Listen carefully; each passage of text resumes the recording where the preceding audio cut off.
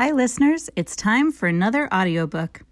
This week we're listening to The Sabbath Lion, written by Howard Schwartz and Barbara Rush, illustrated by Stephen Pfizer, and published by PJ Publishing.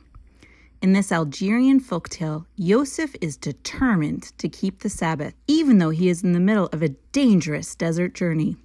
He knows everything will be all right, especially with the help of a powerful friend. Let's take a listen. The Sabbath Lion, a Jewish folktale from Algeria, retold by Howard Schwartz and Barbara Rush, illustrated by Stephen Pfizer. Long ago, in the faraway city of Algiers, there lived a Jewish widow and her 7 children. She had to work from dawn until dark to feed her large family. The woman's eldest son, Yosef, was only 10 years old, but he tried to help his mother as much as he could. Every day, except Saturday, Yosef went to the marketplace to sweep the shopkeepers' stalls and keep their baskets full of fresh fruits and vegetables. Because he was such a good worker, the shopkeepers gave Yosef a small bag of rice, a few oranges, and, every now and then, nuts and dates to take home to his family. Young Yosef rested only on the Sabbath. How he loved and honored this holy day. On Friday evenings, his mother lit the Sabbath candles and said a blessing. Then Yosef, holding his glass high, said the blessing over the wine. And raising the challah, a braided loaf that his mother baked on Friday mornings, he said the blessing over this special Sabbath bread. After that, Yosef and all the children turned to the door and sang a song welcoming the Sabbath Queen. "Come, O Sabbath Queen, and bring peace and blessings on thy wing." Then they had their finest meal of the week, with candles glowing brightly around them. On Saturday mornings, Yosef and his brothers walked to the synagogue to pray. Yosef did not travel or do any work on the Sabbath, because it was forbidden. And he knew that a peaceful Sabbath gave him the strength to work hard the rest of the week. One day, when Yosef was working in the market, he saw a stranger speaking to one of the shopkeepers. He overheard the man ask where a certain family could be found. Yosef ran over. "That's my family," he cried. "Let me lead you to my house." And when they arrived there, the stranger handed Yosef's mother a letter. Then he bowed and left. Yosef's mother read the letter and turned pale.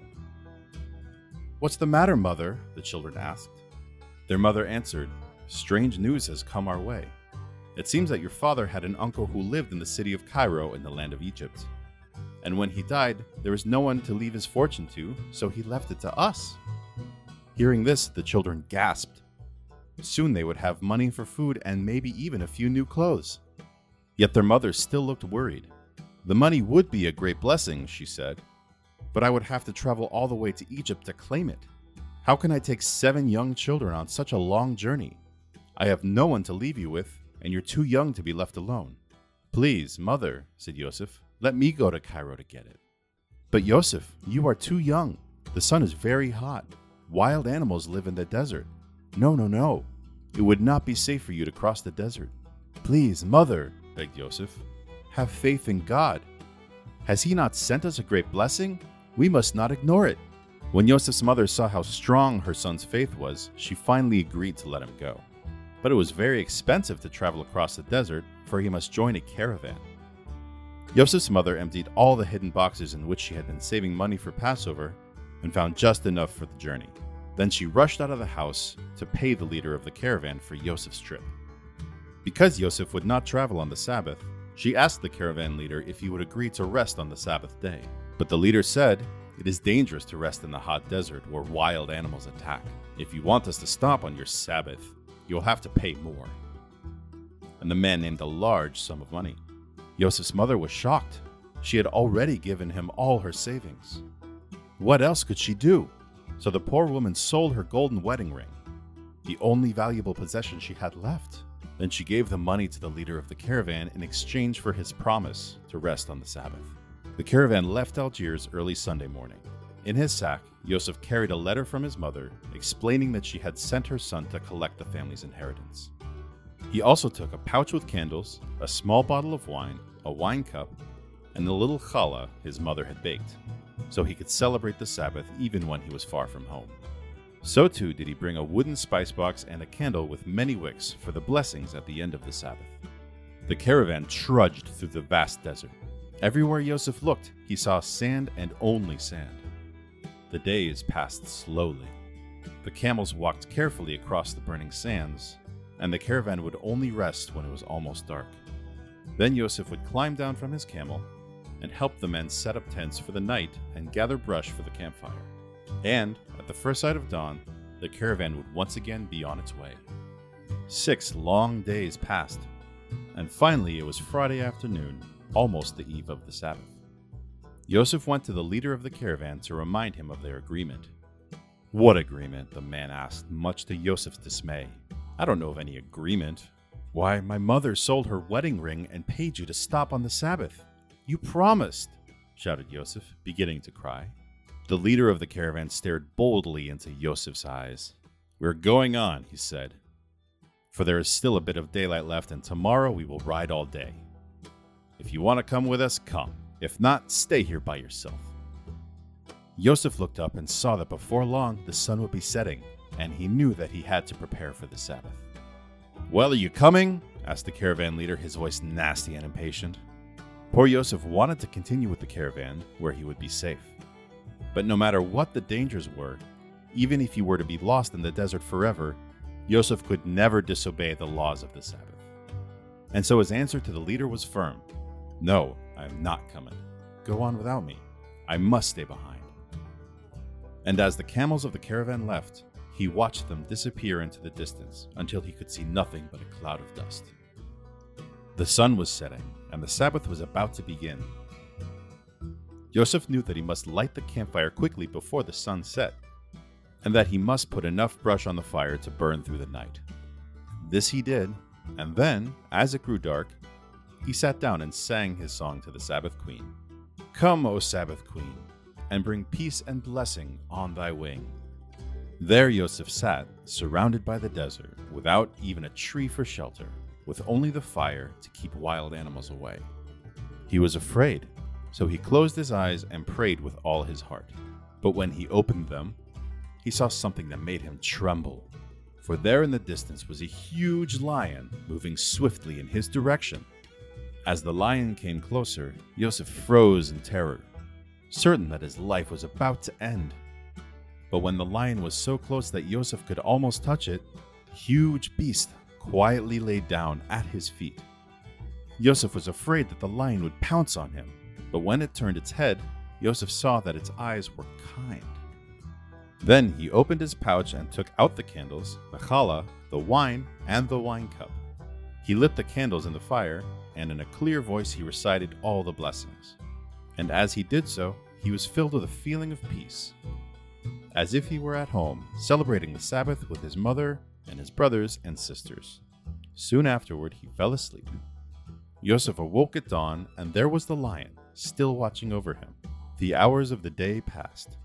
Yosef sang Sabbath songs and recited Sabbath prayers. He felt as calm and peaceful as he had the night before, and never once during all that time did the lion move from where it lay. Yosef was glad that he was not alone, and he was thankful for the company of his Sabbath friend. At last, the sun set, and Yosef took out his wooden spice box, the candle with many wicks, and a cup of wine, and he said the special prayers for the end of the Sabbath. All this time, the lion seemed to listen patiently. And then, when the prayers were over, the lion's kind eyes looked into Yosef's. It was then that the boy understood what had happened. The Sabbath Queen had sent the lion as a wonderful present to protect him. He stroked the lion's mane and put his arms around its neck.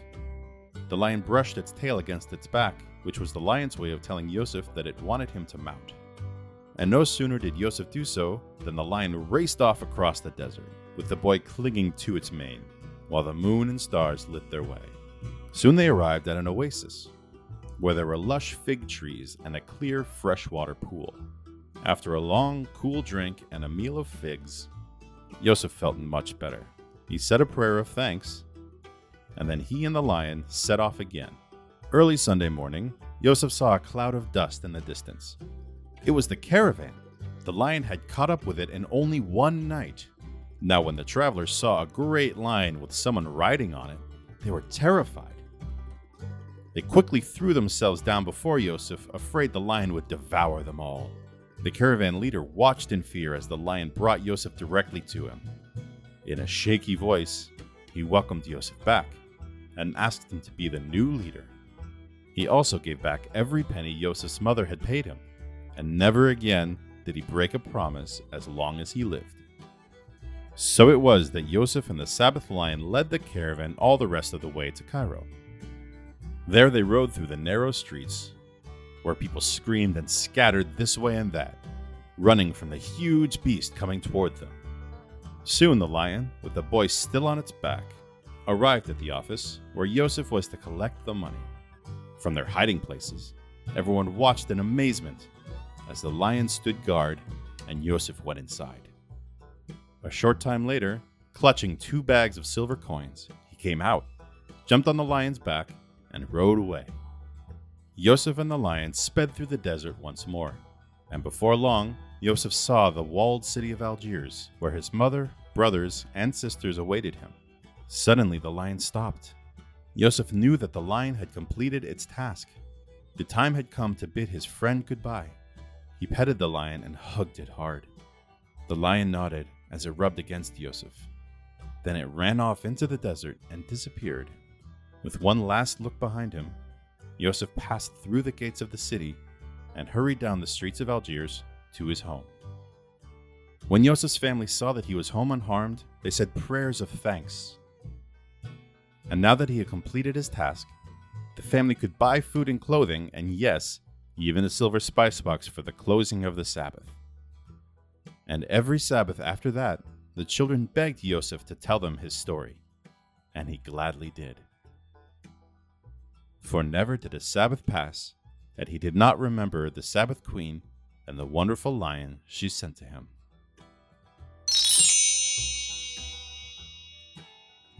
All over the world, for thousands of years, Jewish people have celebrated Shabbat, and different families and communities have their own very special traditions to match up with their Friday night observances. Yosef's family, for example, welcomes the Sabbath Queen. Sometimes referred to as a bride, the Sabbath Queen is mentioned in Jewish stories dating from the 2nd and 3rd centuries CE. What would you do if a queen came to your Shabbat table? How would you get ready for her? Who would you like to invite to Shabbat dinner? What is something that makes Shabbat special for your family? To learn more about Shabbat and find easy recipes and activities to do with your family, visit pjlibrary.org/Shabbat. SHABBAT. See you next time.